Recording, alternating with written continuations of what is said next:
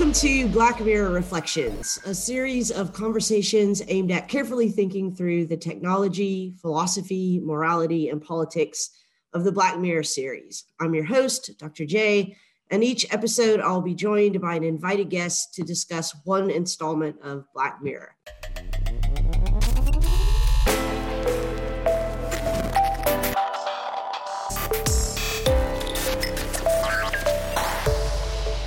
Today, we'll be discussing Striking Vipers, the first episode of Season 5 of Black Mirror. My guest is Adriel Trott, Associate Professor and Chair of Philosophy at Wabash College in Indianapolis.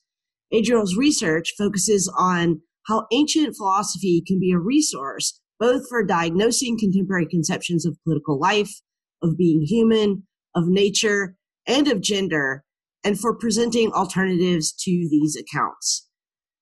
So Adriel and I were grad school roommates while we were at Villanova, and we have been practically inseparable, and I think some would argue largely indistinguishable since. We share a lot of things in common. We're both loud and opinionated and unafraid of a fight, but we're also both deeply committed to justice, to teaching, and to remaining genuinely curious about the world we inhabit, both IRL and digitally.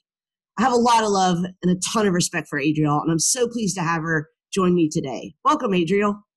Thank you, Lee. Right back at you. I think few people would not be able to distinguish you from me. Well, I don't know. I think that we have a lot in common. Okay, so Adriel, I am going to ask you the first question that I've asked the other guests, and I'm hoping I can sort of keep this as a part of the structure of the show. But could you summarize Striking Vipers? Yes. So this episode begins, and I think that this is important and significant. It begins with a woman in a bar, and a man comes up to her, and it looks like they are meeting and they're flirting, and he's trying to pick her up. And then we soon see that they are a couple, and that they've been a couple, that this was kind of play acting. Then they meet their friends. The guy in the relationship is into video games, playing video games, and the other person that they meet at the bar is somebody that he likes to play video games with. They had been roommates before, so they're really good friends. He gets a video game for his birthday, and he starts playing the video game. It's like a fighting game. It's called Striking Vipers. And there's this moment where they kiss, and then they kind of, well, the initial person that we first meet kind of freaks out. So his name is Danny and Carl. You can see that he's trying to deal with this and think about what's happening. I think it's important to note that in the video game, he is a man, but Carl, his friend, has become a woman. You know, there's a lot of trash talk, but it's certainly recognizably gendered. And so this kind of freaks him out a little bit. But then they return to the game and they're like, no. After having the "I was drunk" excuse, they go back. And we all know it well. We all know it well. They're going to go back and play the game for real. And they this time end up having sex. And then the game becomes the place that they go to have sex. Meanwhile, their lives are continuing in real life, although I think the line between in real life and what's happening virtually is importantly blurred in ways I'm hoping we can talk about. But so Danny's wife is trying to get pregnant, and this becomes part of what their struggles or their tensions are about. And it becomes clear that what he's doing in the video game is preventing him from having a sex life with his wife. You know, she's putting some pressure on him to get her pregnant. And so that probably is part of the awkwardness and maybe what makes him more feel like relaxed with the friend in the video game. So there's this kind of tension that continues to be at work. And then at a certain point, he just puts a stop to it. So Danny puts a stop to it. Carl's kind of upset about it, but they go on. And there's a birthday where Danny's wife, Theo, invites Carl over. And this has been after they haven't spoken for a long time because Carl wanted the video game sex to continue and Danny did not. So Carl comes over, they have dinner. Carl's like, why can't you do this anymore? And there's kind of a fight. And then Danny asks him to meet up after dinner. And so they go and they meet and they try to kiss and they don't feel any sparks. And so they're like, okay. Then they fight. There's a funny scene after that where, of course, if it's not fighting, they're kissing and having sex. So they get arrested, which is I'm not really sure what it has to do with the show. But anyway, this becomes a plot device to They get arrested for fighting, by the way, not for kissing. Right. Not for kissing. That's probably important. So, but I think maybe that becomes the moment that's like a crisis where he has to tell his wife. And so we don't see him tell his wife, but we see that there's a kind of moment of truth that's about to come about. And then we see the closing scene that he and his wife have established some kind of agreement where once a year he'll have this interaction with Carl and she will go to a bar and pick somebody up. So it's like they're competing fantasies, or maybe they're matching fantasies they both get to go live out. Maybe one thing that I would just add is that the way this episode is set up, this game, Striking Vipers, is a fully immersive virtual reality experience. And so they initially actually feel in real life physical bodies the fight that they're having in this game. And then later we're to understand that they feel in real life physical bodies the sexual encounter that they have in the game, although it is important to remember that Carl feels that sexual encounter as someone with a woman's body would feel it. Right. Or a female body, I should say, yeah. This is made explicit at a certain point inside the game when they're talking about what it's like for him as the woman to have sex. And he describes how he's having a different experience as a woman having sex. Maybe we should stop right here and figure out how we're going to talk about the difference between sex and gender in this, because he describes how he feels having sex in a female body. And even though he understands himself as gendered male or gendered as a man, and the character that he's playing is gendered as a woman. Yes, I do think that this is important. But before we get to, I think it's important and also complicated because and this is controversial. Yes, yeah. So we're recording this in November of 2020. This is an extremely controversial topic on Twitter and, in the world, but obviously most importantly on Twitter. so yeah. Well, I would say one way to talk about gender is to say, and there's lots of different arguments about this, but a kind of generic sense is to say that gender is about a social expression, about a way that one is acting in the world. Yeah. So yeah.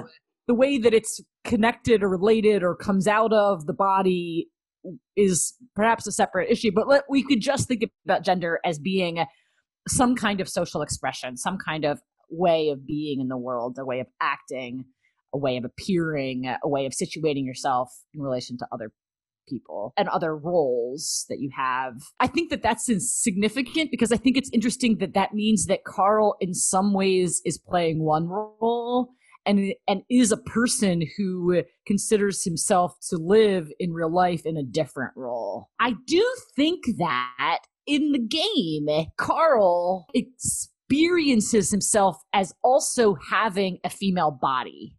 Correct. So there is the sense that he's living within this role, but I think that there is also, so if we can talk about the multiple ways, and I think I probably agree with the Judith Butler view of how gender is the lens through which we see sex, so that sex itself is not even a fundamentally grounded material. And you're talking about sex as an identifier, not sex the act.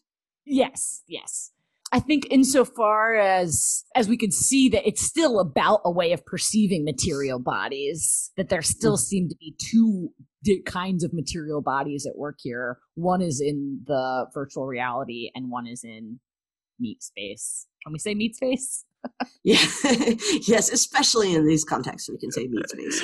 Yeah, I mean, I think we can come back to this later, but I do think that's an important distinction because one of the questions I have about Carl's experience of this sexual act is whether or not he is, in fact, experiencing sex as a woman, gendered woman, or whether or not he's experiencing sex as a man with a female body. That seems like an important distinction. But before we get to that, because we're getting ahead of ourselves here, let me just go ahead and ask you the question that everyone asks about this episode. Seems like on all of the online chats about this episode, people are obsessed with this question: are they gay? So is that even the right question to ask, right? Or is that fundamentally the wrong question to ask? I think you're right that people get obsessive about that question. When they encounter this episode, their response is, are they gay? And in a way of kind of like sorting out, how do we categorize people and how do we maintain these categories? I think that question is about maintaining categories. And I think the ways that we think about what work the categories are doing can help us think more about what's happening in the show.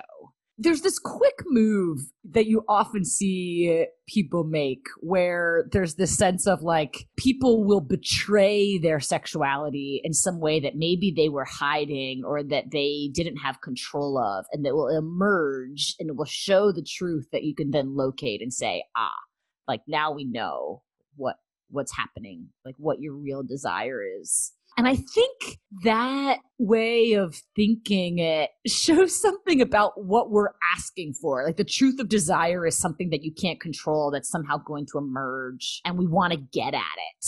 We want to get at it for whatever reason. What are we going to do when we get at it? But we are going to try to get at it. There's this great book by Jane Ward called Not Gay: Sex Between Straight White Men. And the idea is some men have sexual encounters with one another that they don't take to identify them as gay. So I do think it's important to note that the characters in this episode are not white. So it's two Black men.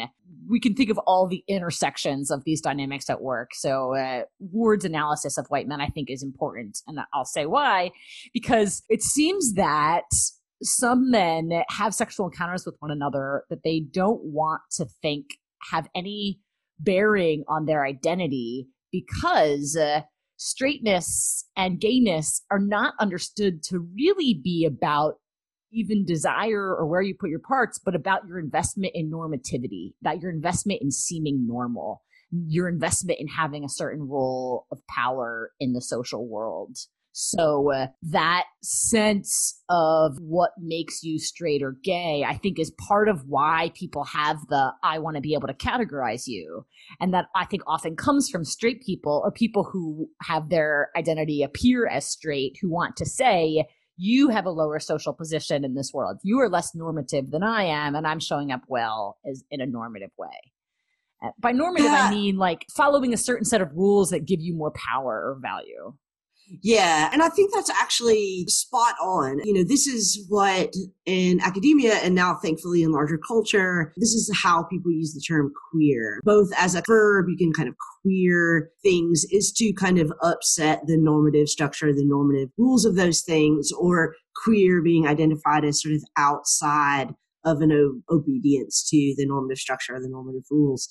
I do want to say, though, that a lot of times when I teach about sexuality in my courses, I think it's really important to bring out that we are not of one mind as a society, as a culture, about what sexuality is. I mean, I think it is the case that for some people, it's about where you put your body parts. And for other people, it's about desires. And for even other people, it's about self-identification or how one is identified by one's family or culture or religion or surroundings. And most of the time, all of those criteria are not in alignment with one another.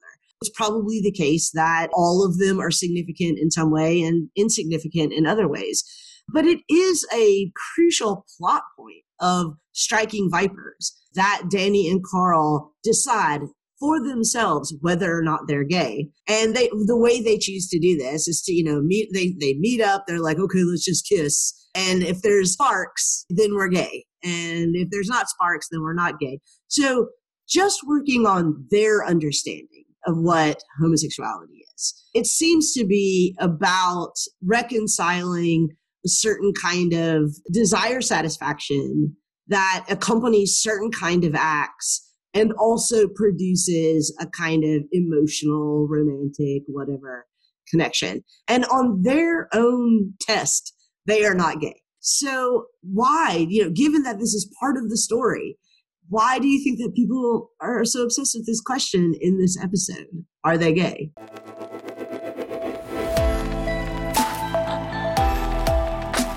You're listening to Black Mirror Reflections with today's guest, Adriel Trott. At the conclusion of this episode, please check in to our post at readmore, for a list of helpful links and further readings about things that are referenced in this episode.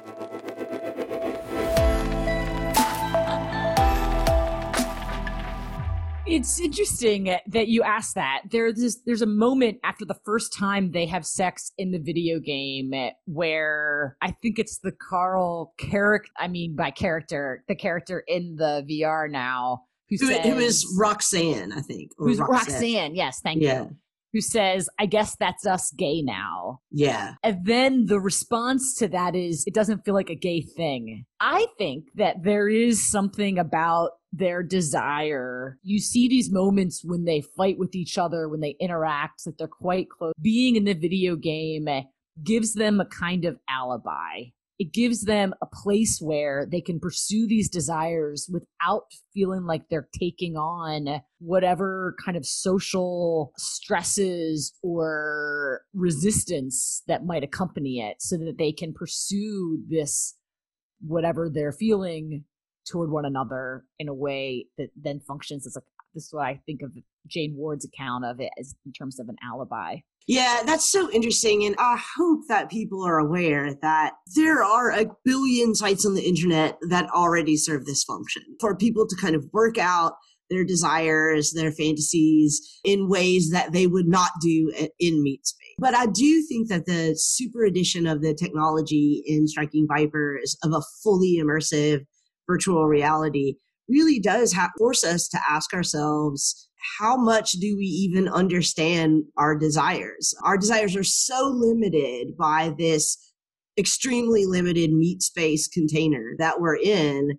But if I could change literally my body's form and its capacities at will, would I understand myself as having a whole different rainbow of desires, a set of desires? Some things that just seem unimaginable to me. Not just because I'm afraid of the sort of sanction of my family or society or whatever, but just unimaginable to me. I mean, and there's this one hilarious scene where Carl says, after they've broken up, and Carl apparently just kind of gets sort of obsessed with this game, trying to find a way to feel that again with other players or in other games. And at one point, he tells a story about being in a game and having sex with a polar bear. It's a white bear reference. I know there's so many. Yeah. Black Mirror, there's a lot of white bears in Black Mirror across the many seasons. Yeah. But he says, he's like, I had sex with, he says it, repeats it. I had sex with a bear, man, like trying to replace you. But, this idea that given that kind of freedom, I don't know, capacity at least to have a kind of, mutability about the form with which we both pursue and satisfy desires is really what's the most interesting thing about this virtual reality thought experiment. I think that suggests that the better question than are they gay is, do they have sex with one another? See, that is a question that I do want to ask. But I think the better question is, are they straight? Oh. Right? I mean, like, it seems to me that what this episode shows is that, if we're to sort of read it as a kind of everyman story, that any of us, given the ability to escape these mortal coils and imagine ourselves differently and actually have experiences differently than we do, would probably find that, again, the range of our desires is much broader and more interesting and more diverse than we tend to think, than the kind of limited categories that we give it. But yeah, let's talk about whether or not they actually have sex with, actually is a weird word. They virtually have sex with one another. They feel it in their actual meat space bodies. Mm-hmm. What's the difference?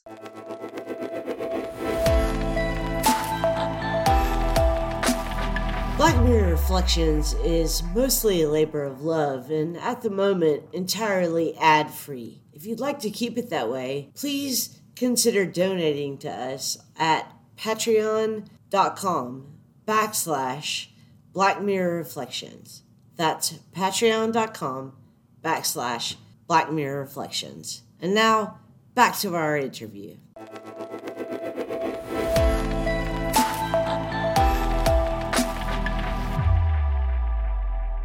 So I think that this gets to some questions that I think you have raised in the past that I have appreciated having to think more carefully about them, about what does it mean to say that virtual reality or even the ways people talk about social media as if it's not real life. Like, what does it mean to think of those places as real life, as experiences that are real? What does it mean when we think about the material body as the only real site of experience? So are we limiting ourselves? As I was thinking about this episode, I was thinking about how Descartes' analysis of the self, that seems to be the self is the mind and the body is the machine for the mind, that's so often in the ways that we talk about what counts as real experiences, like that, oh, well, that was just on social media. Or when people say, well, I think we're just friends on Facebook. Like, that's not really friends. It's just friends on Facebook. Yeah, right.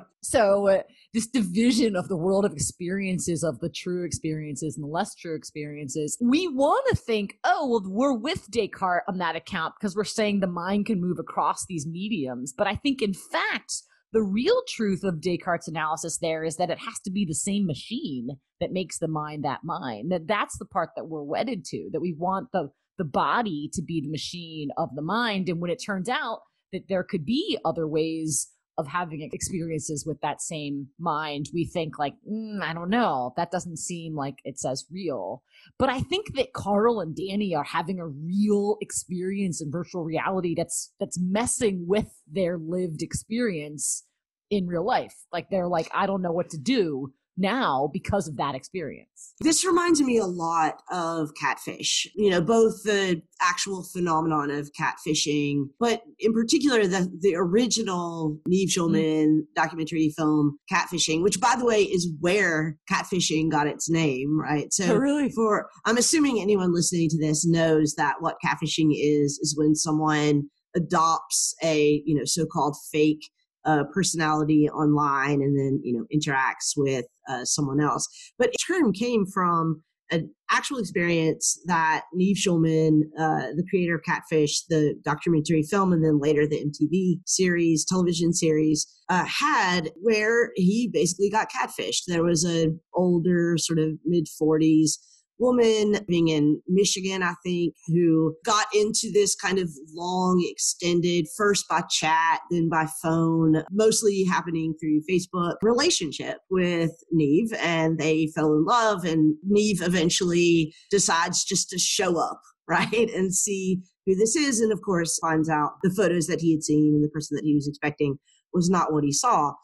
And one of the really interesting things is, of course, it is the case, right, that there appears to be some lie there. These are not my real photos. This is not my real name. Some of the details about myself that I've relayed to you in the course of our establishing this relationship were untrue. But the relationship is real. That, they had hours and hours and hours of text messages and chats, and all of those, all of us know, are the meat of a relationship, right? I mean, they're what constitute the reality of a relationship.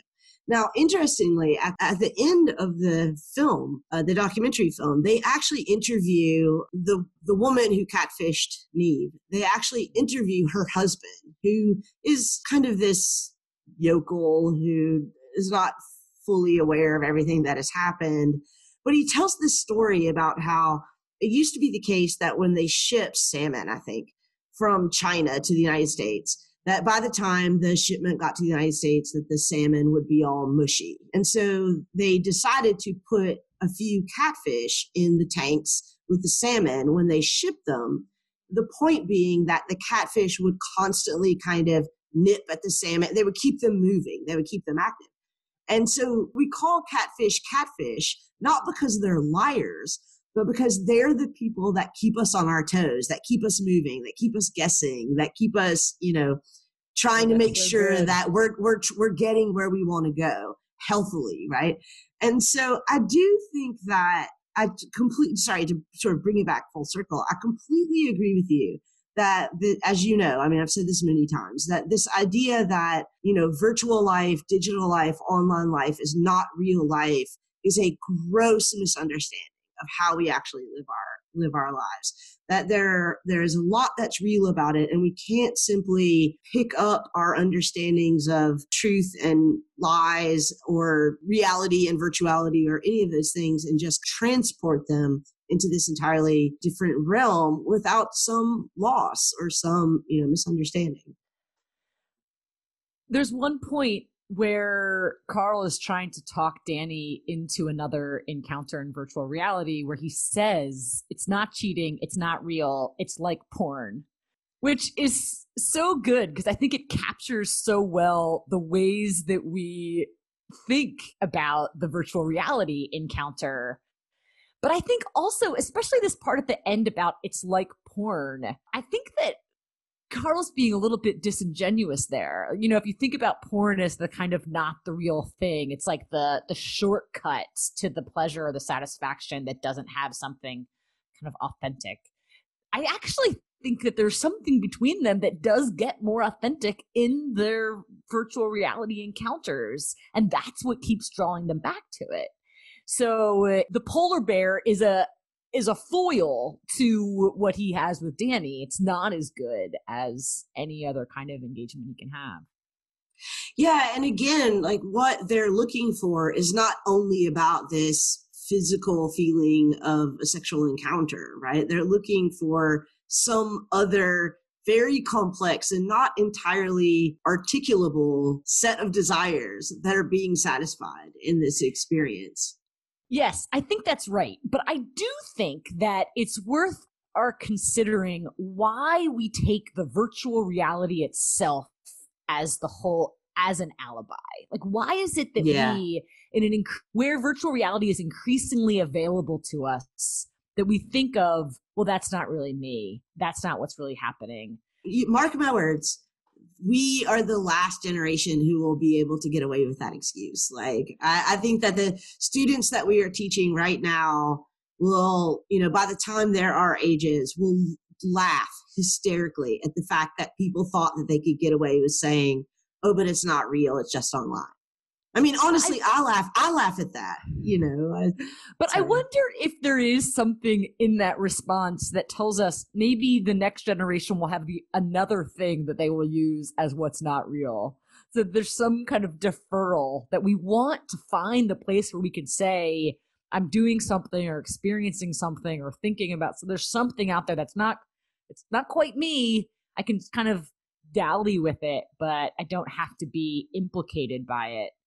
I do. I think this has been around as long as we've been around, right? I mean, not you and I, but we humans have been around. I mean, that we've always found ways to sort of displace the most severe version of our own responsibility, right? I mean, I think we see this in many religious traditions, right? It's like, well, that's just this life. And, what really matters is in the next life, right? Or this is the virtual reality of a life to come. Right. Or I think, I had a student several years ago who was a vet. He had served in Afghanistan. And, he talked a lot about this too. He's like, it's almost as if when you're in the military, when you're in Afghanistan, you're doing the things that you're doing, you're like, but none of this really counts, right? I'm in this world. This is not what really counts. There are a whole different set of rules here. The real me is not implicated by this or in this. So I think that we've always had those, right? But it is interesting to think, like, what will the next one be? Yeah, I think that's really true. I think the example of the military being a place where you say this becomes a theater of action, right? Don't they talk about it as like the theater? That also makes me think more about the fact that these characters are Black and the ways that there's a certain privilege of whiteness and being able to say, oh, that wasn't real. Like the zones in which one can say that seem to expand more. I have to admit, when at the end, when they are fighting and the police show up, I thought, kind of like the end of Get Out, I thought that was going to go much worse when the police showed up than it did. That's a more generous interpretation than I gave as to why Charlie Brooker and Annabelle Jones chose to make the characters Black. I thought that it was a kind of not at all subtle reference to the so-called on the down low culture, which was one of my biggest problems with this episode. And there's no evidence either way that it is or it isn't, but it does seem problematic. I mean, first of all, let's just go ahead and acknowledge that Black Mirror for the majority of the 5 seasons is, hashtag Black Mirror so white. So, this is the episode where we have, I suppose we have a Black protagonist in 15 Million Merits and also in Black Museum, but most of the stories are mostly of white people. Yeah. So this is an interesting choice and may problematically play into the kind of exoticization of Black sexuality and so I think there are a lot of criticisms I think that we could make of that. Let me just make one quick pivot to the actual technology here, because I think that people are not aware that the machine intimacy industry is a $30 billion a year industry. That I want to hear you talk more about this. Yeah, that I'd sometimes joke that when we talk about, our future with robots, that my students ask 3 questions: will it kill me? Will it take my job? And can I have sex with it? And the question is, yes, you can have sex with a robot. Yes, people do have sex with robots. It will kill you. Well, the sex won't kill you, but yeah. But this is a really interesting question, given at least in American culture and Western culture, broadly speaking, but the sort of centrality of sex and sexuality, the sex act and sexuality for our understanding of ourselves. It is going to be really interesting how the swift development of these technologies and the rapid uptake of them as they develop really starts to change how we understand these things. And I just want to give a shout out to Kate Devlin and her amazing book, which is called Turned On. It's about sex and robots. And I've taught it several times, and it's a really fantastic account of the whole industry. But do you see this as becoming more acceptable?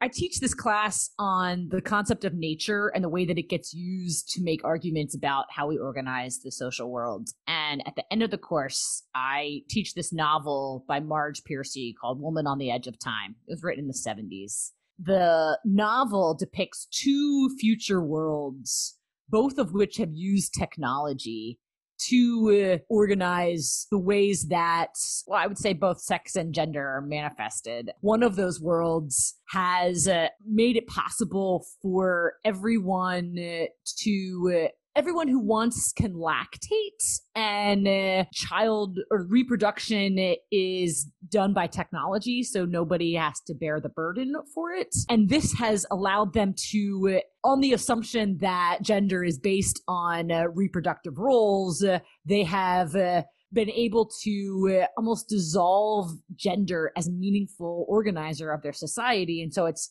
the ways that people are depicted, it's very difficult to say like who is of what gender, because that's no longer a significant marker. In the other world, they have used technology to basically turn some people into emphatically or enhanced beings for sex, so that they've made the humans more like robots for the possibility of sexual pleasure. And I think the comparison here gets to some of these issues about virtual reality, the sense that technology is not going to necessarily be good and the source of progress. Technology is also not necessarily going to be awful, but it does seem like real decisions are going to need to be made. So one of the fan pages that was talking about this episode was dismissive of it because it was saying it wasn't realistic, this wasn't possible. And here was the point that really stopped me up and concerns me.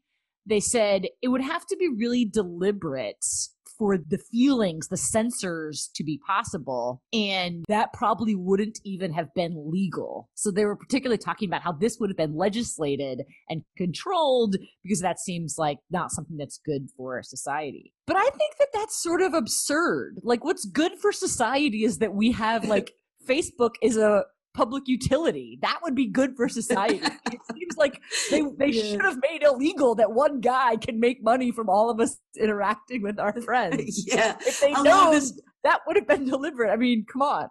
No, I love the confidence of this, whoever wrote this comment, that that's what legislation is.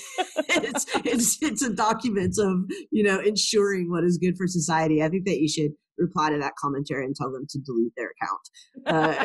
So I know that we need to wrap it up here. So I'm going to put kind of like 3 sort of rapid fire final thought questions to you and answer them as you will. So first question is, what should we take away from this episode? Second is, what is in your mind something about our future that this episode makes you worry about? And third, do you think that this is one of the utopic or dystopic Black Mirror episodes? Those are great questions. Thanks. That's why they pay me the big bucks to be the hostess. Good job. You're getting the big bucks.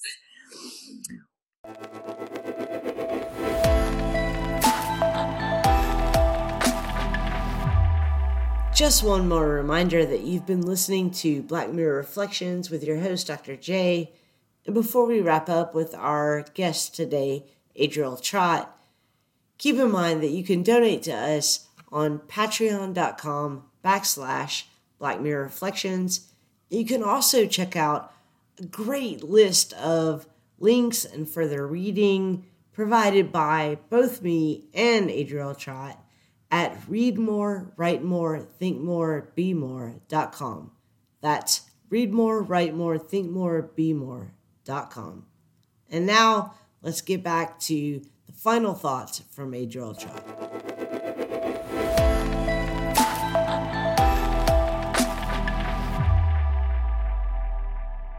What should we take away? I think we should take away a willingness to appreciate the ways that desire can work in different registers in different places and to take that seriously. I think we should take away thinking about the multiple ways that desire works in different registers.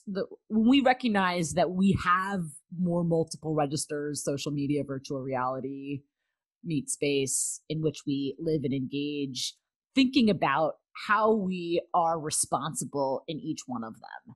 So I think that there's a danger in seeking out the spaces of the alibi. I think we saw this at a certain point in the late aughts, early tens, of online being such a mean place because it felt like people were like, this isn't real life.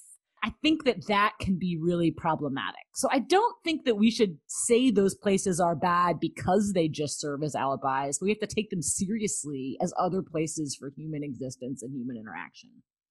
So I don't think that Carl and Danny are somehow wrong. I mean, I think that they're exploring multiple possibilities of their humanity that this virtual game allows them. And I think that they're trying to deal with new things about themselves that they hadn't encountered before. And I think that there's something worthwhile about that. But I think using that as but this over here isn't me, so I can do some other thing, that's the part that we should be careful about. So what do I worry about? Well, I think I do worry about this point about taking seriously that these technological advances are coming and that we need to make collective political decisions of how we want them to be, that we should not allow the market to decide what they're going to be like, that we need to say that this is on us, and we should take that back from just, if you make it, people will buy it. That should not be why or whether it's something you can purchase. So I think we need to think about how we legislate and control and manage and make it good for humans, make it for the flourishing of humans, and not turning humans into more like robots. And so I think that there is something utopic about this episode. I think the ending where they seem to have negotiated how they're going to manage this. So it's not going to be this secret that Danny can't talk to his wife Theo about, but it's going to be something that they think about how they incorporate that into their lives. And she has her thing too that she is going to do. So that makes it seem more utopic to me, though I would probably say that I'm not sure that everyone is on an extreme. In some ways, this is more like almost the middle of the road. It's like, this is just us in the next 5 minutes down the road of how we're going to act, and with all the difficulties we're still going to have in 5 minutes. Yeah. I really agree with you in your sort of characterization of that final scene. And I also sort of see this episode as more utopic than dystopic. I also see this final scene as them making a decision about how they're going to incorporate a new technological development in a healthy way into their human lives. And in this way, I see it very similar to that final scene in Be Right Back, where we see, Robot Ash in the attic, which some people see as dystopic, but I actually see as utopic. So, Adriel, thank you so much for joining us today. This was really a pleasure, and I hope that maybe I can convince you to come back for another episode later. Yeah, thanks for having me. It was great to talk to you. You've been listening to Black Mirror Reflections. Check us out and please subscribe on Apple, Spotify, Google Podcasts, or wherever you download your regular podcasts.